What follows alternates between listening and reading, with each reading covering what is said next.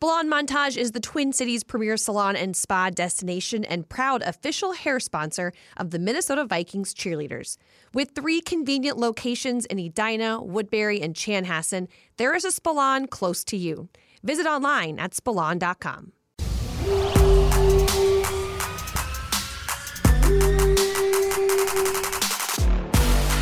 We are less than 1 week away from the 2024 NFL Combine, and joining us today on the Minnesota Vikings podcast is voice of the Vikings, Paul Allen. We dive into all things NFL Combine related and more, and I'm so excited for you guys to check out today's show. So without further ado, let's get right to it. This is the Minnesota Vikings podcast presented by Pepsi. What is going on? Welcome inside the TCO radio studio. This is the Minnesota Vikings podcast presented by Pepsi. My name is Gabe Henderson. It is a full show today, a full room here inside the TCO radio studio. We got our producer, Eric Davidson here, Tatum Everett from Vikings.com. And of course, always to my right is Mr. Jay Nelson. Our guest today is a guy, a voice that we all know. He's the voice of the Minnesota Vikings, Mr. Paul Allen, and he is down the line at KFAN, PA. Appreciate you joining us, man. What's going on, everybody? Right in front of the Combine, exciting time of the year. The Combine, for sure, is the start of the excitement for who will the Vikings draft first round, second round, third round, and so on and so forth for this offseason. But, PA, I'm going to pose a question to you. It was on Vikings.com. So Jake Reed has been doing some Q&As with us for Vikings.com, and someone asked him this question. I'm going to ask you, what is the best solution the Vikings can do this offseason?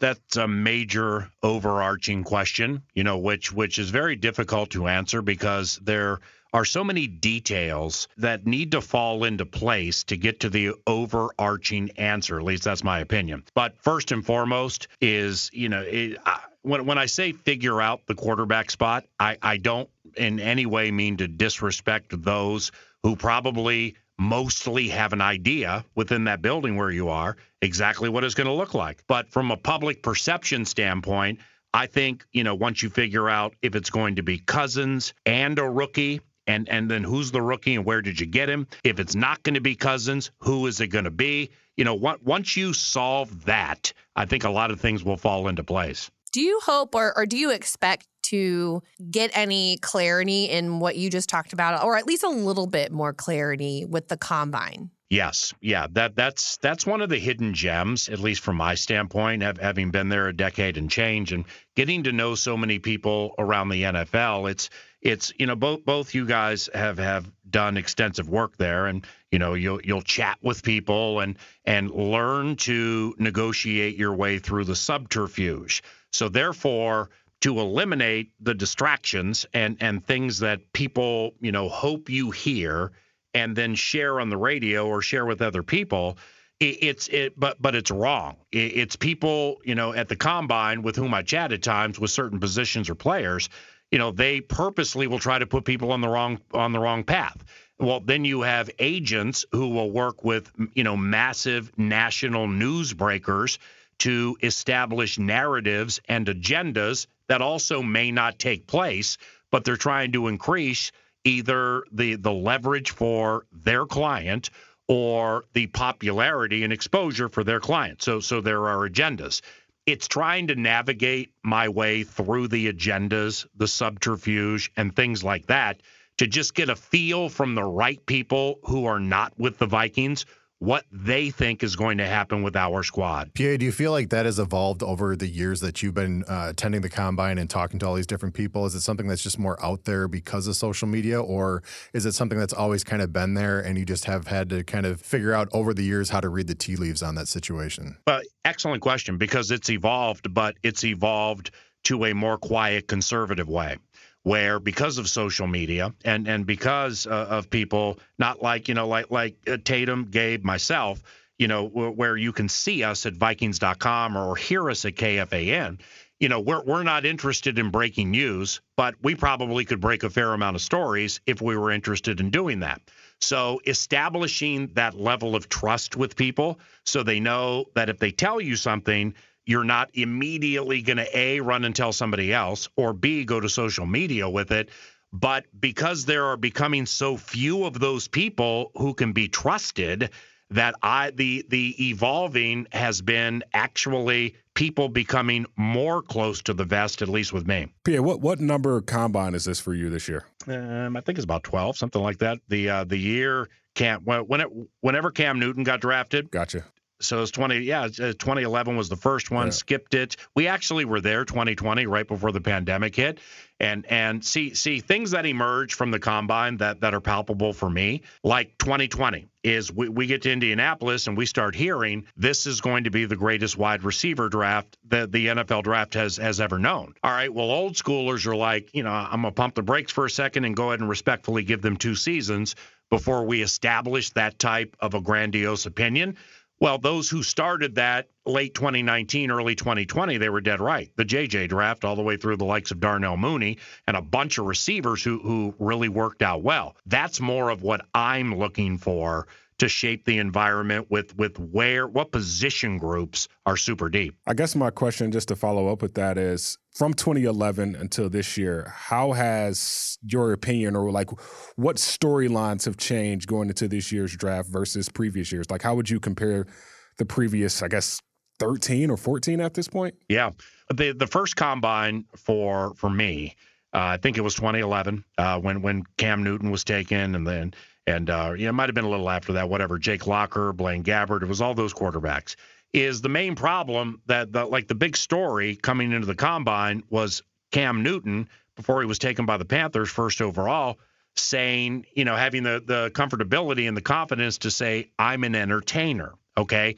I didn't find him to in any way be arrogant with what he was saying, but a lot of people did. Well, and so then, therefore the football is in the same fishbowl as all forms of entertainment industries. It just may be under a different rock. So there's an entertaining side of it, but the way people were going after that compared to now, where it's people will take measurables and 40 times and things like that they get from the combine, and they will mentally elevate what they think of certain players because of what they did at the combine.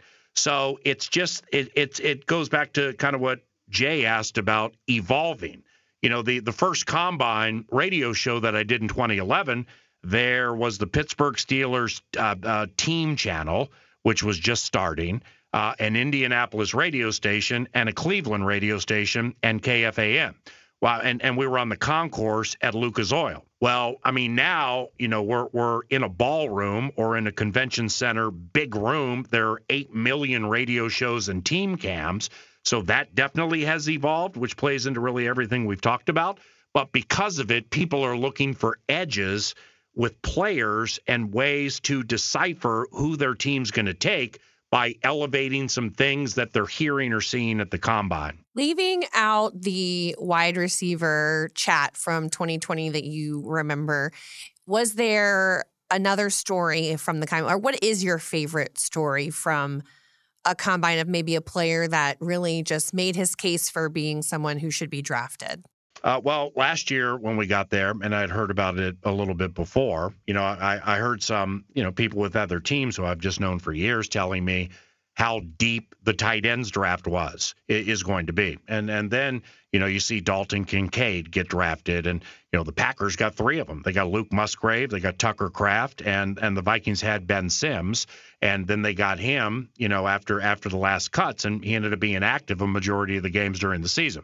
So that kind of stuff, it's when they jump on top of a position group being, as deep as they've ever seen, the people with whom I chat, well, then I go with it, without watching a lot of college football. And generally speaking, it has come to fruition. So from a player standpoint, I think the best story to share there would be the year the Vikings drafted Matt Khalil, and I think that was 2012. Well, I had caught wind in the December before that the Vikings were extremely interested in him and probably were going to take him. And that, hadn't changed in the 2.5 months since I, received that information. So I see Matt Khalil walking through the concourse at Lucas Oil Stadium, second combine show for me, and having the hyperactive gene. When we went to break, I got out of my chair. He was walking with a the late Gil Brandt, God rest his soul. And I was trying to talk to him for a second, and like Gil and security were like, "Nah, he's got to go." And then I said, "Well, he's going to play for the Minnesota Vikings, and we're probably going to get him a Continental Diamond endorsement to come on my show weekly. So can I at least start talking about that?"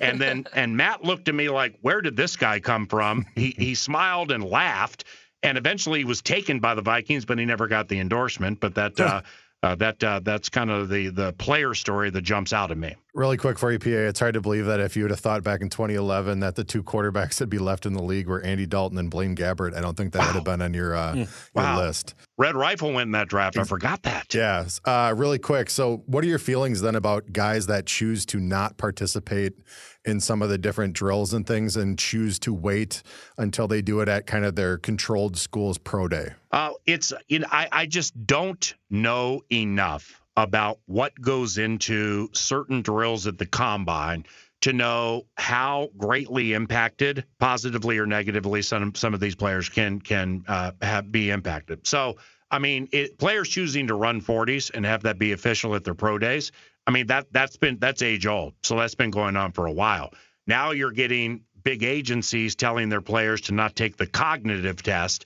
A lot of people are going to get loud about that and read into it without having any idea what kind of questions are coming at these young men.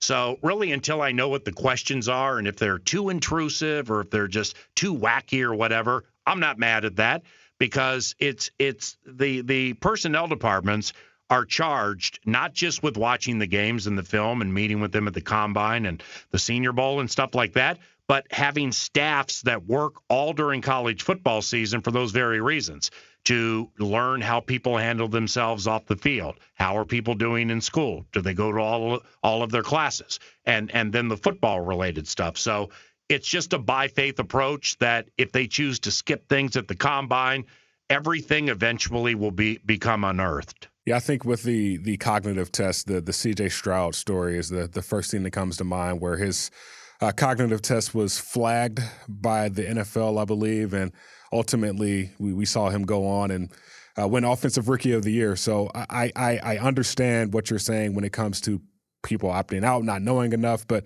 we've seen a trend when it comes to coaches and teams opting out, or coaches or head coaches from certain teams opting out from going to the combine. I know you and I talked about this on your show 9 to noon earlier, but do you have thoughts and opinions on the Sean McVays of the world, or some of these coaches that have won Super Bowls opting out of the combine? Yeah, I gray area does nobody any good. So I'm sorry to kind of go down that road, because this is all really new to me.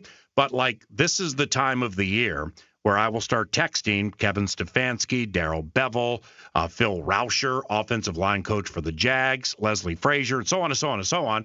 Todd Downing, quarterbacks coach for the Jets, and trying to establish Monday or Tuesday evening taped interviews that I can play back Tuesday or Wednesday. And like Matt LaFleur is another one that I was hoping to have there. And I couldn't believe when I was sending out those texts the amount of coaches that were saying, we are not going. Okay, well, I'm not going to push somebody I barely know and don't have any idea what's going on with their team on like, oh, why? But when they say we, well, what I learned was a lot of the coaches don't go, but, some of the key scouts and certainly the personnel people go, and the coaches will, with these interviews where they get 20 minutes in the hotel rooms, they will watch it and do it via Zoom. So that's a separate conversation. But I don't know if it's a cost-cutting measure. There are some people within the NFL that kind of feel it's too spring breakish for a lot of their teams when they go. And yeah, they get the work done and they watch the drills and they do the interviews. But what happens outside of that? So this is morphing. Matt LaFleur told me he and his staff are not going. Leslie Frazier's not going. The Jets aren't going. I'm just happy KOC and Kwesi Adofo-Mensah are going to be there Tuesday or Wednesday for 9 to noon on KFAN, because they'll for sure be there for at least those days. That's interesting. Was that something that happened last year, or is this kind of the first year where they feel that way? Well, it's gotten thicker this year. There are more who are telling me that they're not going, because last year there were some staffs that did not go, but I don't think it was as extensive last year as it is this year. Yeah, I think the first thing that comes to mind was like Bill Belichick. He didn't go in the past. And then Sean McVay, I think the year they won the Super Bowl, he wasn't at the combine that year. And then I believe Andy Reid a couple of years ago. So there's been more and more. But to PA's point of more teams at the same time not going, I think that's raising some more questions and some more eyebrows around what value or significance does the combine have when, every coach gets the same data analytics.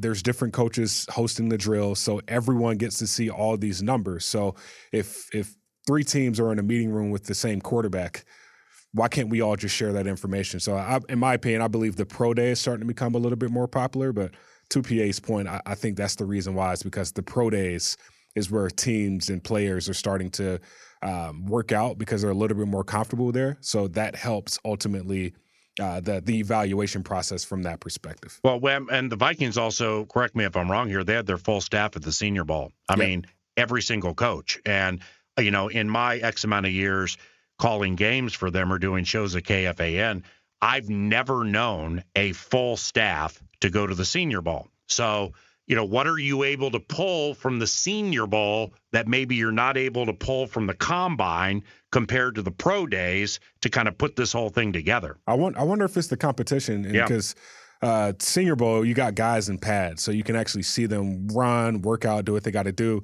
versus the Combine where it's, they call it the underwear Olympics. And then you got pro day where guys are actually in their, comfortability, they're running routes, they're with their quarterback, they're with people that make them look the best. And when they go to a team, the team selecting them are going to put them in a situation where they can look the best. So I think that's why it's that big of a deal. But I don't know. That's just my theory on just this whole thing with why the Combine is not as popular or it turns into a spring break. Do you see it? I feel like I see it taking a fan approach as well. Yes.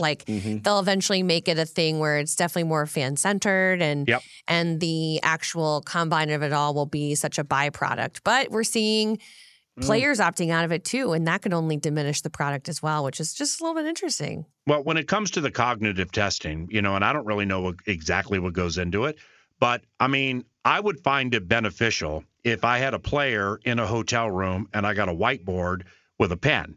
And, you're either plays that player ran at his college or plays you run. I always like it when I learn that they drew up one play. Okay, we looked at this all week, but now the safety's over here. What do you do? And then they get up there and they draw a new one. Okay, well then here's a 3-4 that we planned for all week, but now it's become a 46. What are you going to do? And then they get up on the board and draw how they're going to get around it.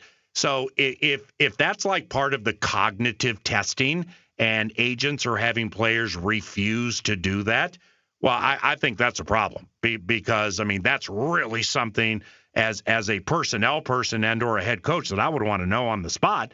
And by the way, it's not like it's the first time these coaches or personnel people have done this. If somebody makes a mistake, they make a mistake. But, I've just learned over the years that when players can get up there and draw things that are unexpected and nail it, those end up being the best players in the NFL. Well, that's the thing on my end is it just feels like, what we see as the public is the dog and pony show for the public to be excited about getting, breaking down numbers or whatever. Because if you were truly think about it, football teams with their stats and analytics, they can literally break down any play, any chunk. You can go in and ask for, I want third down over 6 yards, et cetera, and they can break it down that way and get whatever stats and analytics that they want. But when it comes to something like this, I think the thing that's probably the most valuable for the teams is one-on-one time. Yeah. And it's, if they're only getting 15 minutes or whatever, at least for them, they can throw a scenario at them. And then later on in the evaluation process, if they're doing, dinners and everything else for the meet and greets for these guys and get more time with them, I think the one-on-one time is probably the most important part of this aspect. And if guys are opting out or coaches are choosing not to go, then they must be banking on getting that time someplace else at a different time. No doubt, like the pro days. Mm-hmm. That just reminds me of the story, though, that when you hear about the reasons that KOC liked Jaron Hall was being able to show him, like you guys had mentioned, plays that he had ran and get his feedback on it. It was one where it wasn't his fault. There was the incompletion and he didn't blame it on the player. And they really liked that character aspect of like a team team player on him. And I think I'm pretty sure that was a combine interview. Yeah, it was. It was that I think we posted on The Voyage, which episode 2 is out on YouTube and Vikings.com. But yeah, that Jaren Hall, that's a great example because of you don't really get to see that in real time, which goes back to the point of I wonder how much outside of the top 30 visits, how much in-person time one-on-one do these coaches get with the athletes? Because they get time at the pro days, but I still think the combine is important simply due to that, from Jay's point. And I'm still warming up to analytics and the NFL. And I'm not old guy who's like, get off my lawn. I don't care about batting average of balls in play or WAR or all the baseball type stuff that really made analytics en vogue. But football is a once-a-week, violent, emotional game. And you can ask any coach in the history of the NFL, you can go ahead and put together 100 plays against a certain defense that you swear you're going to get because of tens and tendencies and takes and stuff like that. But when you get in the game, things change. I mean, the other team changes things. Who knows what the score is? Who knows what the weather is? Who knows what kind of mood somebody's in? And the violent aspect and the emotional wherewithal of football makes it very difficult for me to understand exactly how on 3rd and 6 from the 30 between the 30 and the 37, into a wind, X team does this 72% of the time. It's so ever changing. It's tough for me to wrap my arms around. Yeah, that is that's the name of the game now. Analytics, and interested to see how science and war kind of make art when it comes to telling this great game to a younger generation of fans, or showcasing this great game to a younger generation of fans. On that too, though, kind of the old saying was eye in the sky doesn't lie. And so I think it's the balance of being able to look at the stats side and seeing if that is translating to what you're really seeing on film. Yeah. Because if, you can sit there and look at all the stats you want, but if a guy dropped a pass and he should have caught it, or quarterback just completely missed on something, like that's not their, it's not the receiver's fault. So I think it's the combination of both. And I think that's how this game has evolved over the years. Is just the idea of, you're adding the stats and analytics, but you're looking for patterns versus just using one or the other tool in order to get a complete picture of what you're trying to do.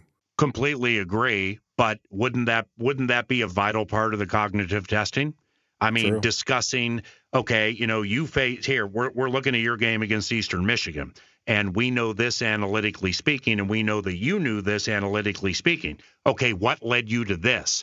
You see, I whether it's good or bad, I'd really, really like to know that. Yeah, I don't know. I think just understanding the game as we continue to grow with, the way the game is evolving, I do think we have to get back to just football being football. It's like, dude, you line up in front of this guy, you make the catch, and you're going to make a play. And like, there are analytics behind that, but sometimes that's when the it factor just kind of comes in. It was like, dude, this guy can just make a play. He's not the biggest. He's not the fastest. Right. It doesn't fit the analytical model. He's just a football player. And I think, in my opinion, Josh Metellus is that kind of guy. Like, he just doesn't fit any analytical method of who a person is supposed to be, but he just makes plays. So it'll be interesting to see how that all shapes up, PA. Well, I mean, I can't remember where Chris Jones for the Chiefs got drafted, but it wasn't in the first round. And, so therefore, okay, were there some problems at school or something like that? And, I mean, he's one of the greatest defensive players in the history of the National Football League. And even at this, the latter stages of his career, in some of these games, man, if you don't double him, then hide the women and children. But 10, 12 years ago, a lot of people wouldn't have said that about Chris Jones.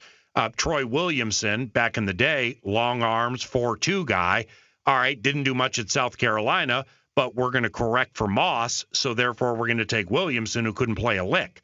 But he won the approval of a lot of people at the combine because of analytics, even though they weren't doing analytics then. I mean, I think you could also argue Jordan Addison didn't have the body type that everyone wanted to see in a receiver, and really credit to the coaching staff for spotting him, for using him correctly in the offense and using Josh Metellus correctly in the defense. Was there another maybe not a Jordan Addison or Josh Metellus, but anyone that the coaching staff had their hands on this season that you just think fans should be really excited about seeing next year?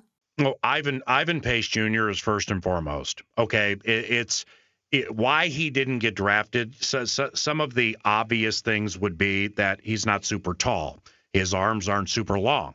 All right, well, he plays inside linebacker, and generally speaking, you can look at the measurables, and they're always taller than Ivan, and their arms are longer, and they're probably faster.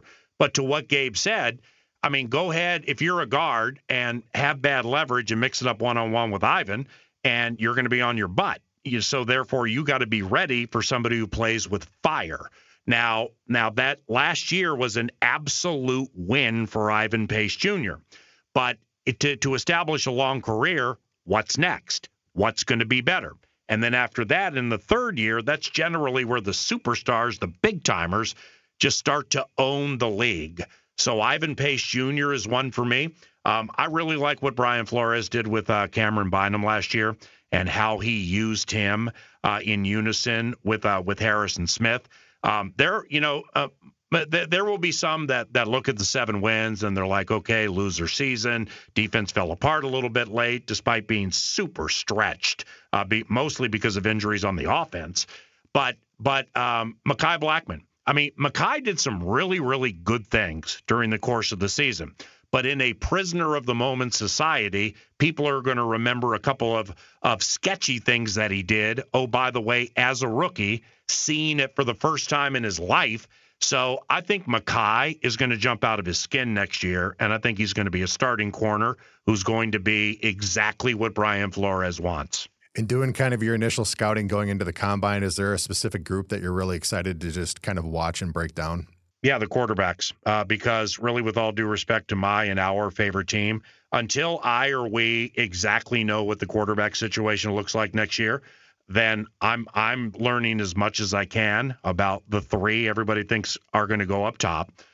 Then after that, the Michigan kid, Penix, Bo Nix, all the way down to this cat from Tennessee and some other people that I'm starting to ask people about.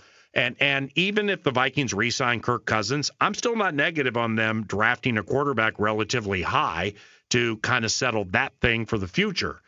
So the quarterback situation, it's like 2020.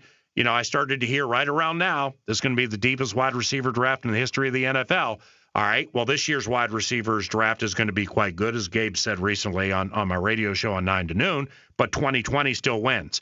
Last year's tight ends draft was the deepest in the history of the NFL if you look at where players came from in the draft, how much they played, and what they did. Sam Laporta being first and foremost. I mean, he's the greatest rookie tight end in the history of the NFL statistically. Hearing the same thing about quarterbacks this year, that 2, 3, or 4 right at the top have a chance to have superstar status. Then after that, there are a good, I think it's between 2 and 6 on whom you can rely for many years as quarterbacks. Well, that's 9. So if those people are right, and they're generally right when they slide me that stuff, or at least close, I mean, you kind of got to get your hands on one of them just to have them as part of the stable.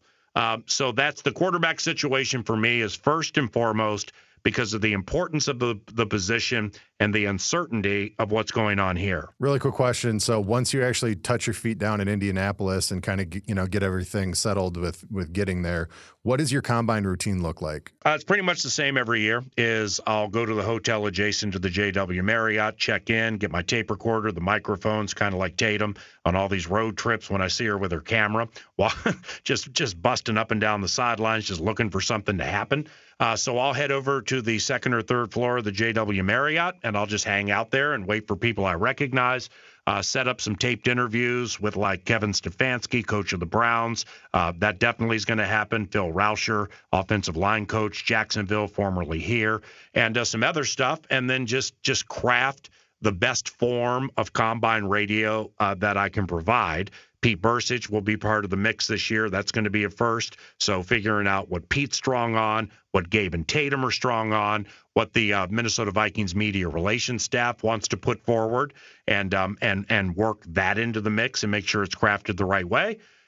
Go to bed early, get up early, do it all again, then come home. You brought up the combine being somewhat like a spring break for you. Like, what are you Like what do you do outside of your normal routine? I got to get this for work. I got to do this. I got to make sure my show's planned. Like, do you make any time for yourself to just be? Yes, I mean it's like there's an Indiana Pacers game on Monday night, so I might go to that game.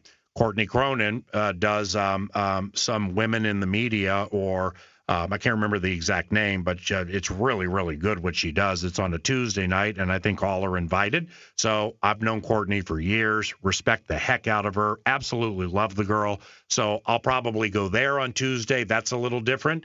But with things that I have going on here, outside of the radio show, I have a lot going on here that requires time to prepare it.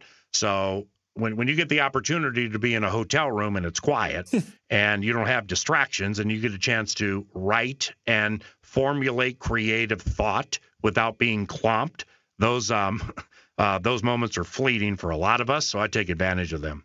Being a new dad, having no baby for 4 days, I am co-signing everything you just said right there. Well, until you get the FaceTime because she won't go to sleep. Well, then that's going to ruin your next 3 hours.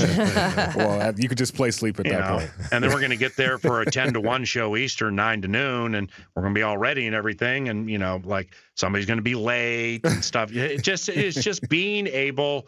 Audibles in the National Football League are incredibly important, and you just have to be able to go with the flow and roll with the changes when you're doing radio or TV at the Combine, simply because things change so frequently. But I think a new thing that I'm going to implement this year is all those unbelievably cool guests like Charles Davis and Bucky Brooks and stuff like that I see you guys have. I gotta find a way to slide in there with my microphone too and get those taped interviews on 9 to noon. As you should. Well, Tatum and I are both looking forward to being down there with you. In the meantime, best of luck. Appreciate you joining us today. Yeah, no problem. God bless you guys, and I'll see you at the Combine. Jay, ED, everybody be cool, and thanks for listening.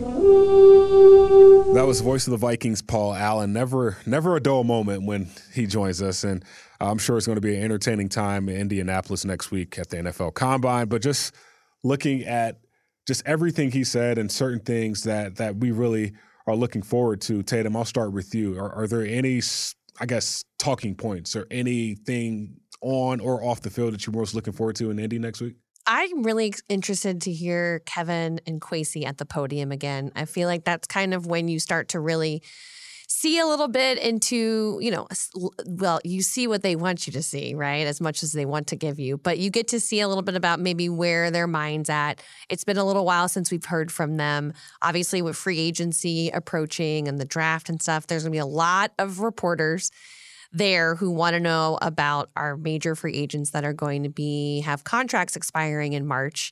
And so I'm excited to hear them and what type of messaging they have for fans through the questions the media has, for sure. Yeah, and that's the thing. Like, you guys are on the ground, like PA, all of you guys are going to be there being able to kind of feel out what the vibe's like just in general. And as somebody who gets to watch it from afar and watches it via TV, and then you see all the social media stuff, and there's, like you said, there's always some sort of news and subterfuge type stuff that's coming out, and you're trying to figure out like what's legit, what's not. That's, at least on my end, it's always been looked at as kind of the official, unofficial kickoff to the NFL season, and this is where everyone can kind of get together, and basically from that point on, a couple weeks later, then you've got all your free agency pieces coming, and then eventually you're transitioning into full-on draft at the end of April. So this is the really fun, exciting part where fans really do start to get geeked up when you start to hear about, possible free agent signings and contracts and everything else. So for me, it's fun. It's always a fun little launch point to say, here we go, 2024. You hit that right on the head. Both of you guys did. I look at the Combine as kind of like golf.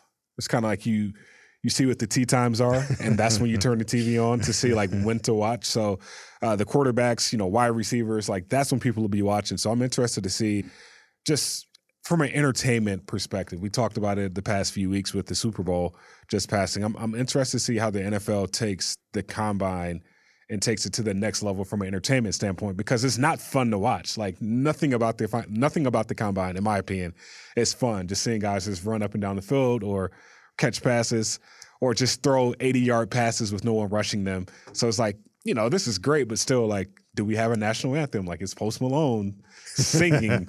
Wait, we really do? No. At the Combine? I'm throwing out hypotheticals. So I'm like, Like, wow, this thing has gotten big. Because right. But it's just to the point of just like entertainment wise, like how does the NFL continue to be the biggest on the biggest platform and make it for everyone to watch? Well, that's the thing. Like you go and talk to some of the old scouts, and the old scouts look at it and say, I can't understand why people go so excited to watch people run 4 seconds at a time. You know, like it's one of those feelings on their end. They're like, it used to literally be like in a ballroom and stuff, and now it's turned into appointment viewing every single year. Like, even with talking to Meat Sauce on the previous show, he's just like, he loves the draft so much that, he'd rather watch it over some regular season games. So it just, for a lot of fans, it shows you how much this league means to a lot of people and how excited they get. And as soon as the season's over, they're looking for another thing that's associated with it to pay attention again. So as somebody who has seen this stuff and been around it as much as I have, it is interesting just to see the evolution of how much the fans love the combine, and it is appointment viewing for a lot of people. Nice. Well, the Vikings hold 9 picks in the 2024 NFL draft, so I'm sure the combine will play a big factor into whether the Vikings stay put, whether they move up or move back. So every moment, every second is of value for this Minnesota Vikings team this offseason as they continue to move forward. The Voyage, episode 2 has released. It is highlighting the Vikings 5-game win streak and the adversity that the Vikings faced once Kirk Cousins went down, even when Justin Jefferson went down against the Kansas City Chiefs. So you can check that out right now. It's on Vikings.com. It's on the Vikings YouTube page, and it will air on Saturday night at 10 p.m. on Fox 9. Have either one of you been able to check that out? Yeah, I went through and checked it out, and the thing that's so interesting about it is it does, like you mentioned, it kicks off with the Kansas City game and it ends with the Green Bay game. Yeah. And just to see kind of, that piece and to hear from the other players and to hear from Coach O'Connell some of the messaging that was happening within the team meetings and just how positive they're trying to stay to get back on track. And then even to hear out of Kirk's own mouth kind of his feelings on what happened in Green Bay and kind of the realization as he was processing it. I mean, it is inside information that most people are not going to get, and to have something like this and to have the front office sign off on giving this kind of access is really special. So it's a really good episode, and I highly recommend watching all of The Voyage and all the episodes because of what they give you for access. Yeah, that piece of video has been making its rounds on the Kirk piece. Interwebs. Yeah. Since we've released it. Man, the Vikings, Nate Vaughn, the entire Vikings Entertainment Network does a great job of just telling some of the untold stories that a lot of people outside of the building do not get access to. So make sure you check that out. The Voyage, episode 2, out now on Vikings.com. Guys, we close today's show. The next show will be in Indianapolis. It will be with most likely Demetrius Washington, who is the VP of football operations for the Minnesota Vikings. And as we move forward, it'll be a unique opportunity for fans to kind of get an in-depth perspective from an inside standpoint of what the draft room or what the process looks like for this Vikings front office. I think it's going to be a lot of fun hearing from some of these guys, and we'll also get a chance to hear from Kwesi and Kevin. Their press conference is next Tuesday. I believe that's at 12:30 Eastern and 1 p.m. Eastern. So make sure you're staying tuned to Vikings.com for those. Any final thoughts for you guys? No, I'm excited to bring you a lot of content from the Combine. We're going to be talking with several experts. Obviously, PA's show will be live from there with Pete Persich and Gabe. And so it's going to be a lot of content coming your way. If you felt like it's been a little bit of a lull lately, buckle up your seatbelts because it's about to not be. I was going to say that's the thing that's great too about the Combine is the partnership that we have with KFAN and the fact that all of you are able to pull such great content and be able to feed that.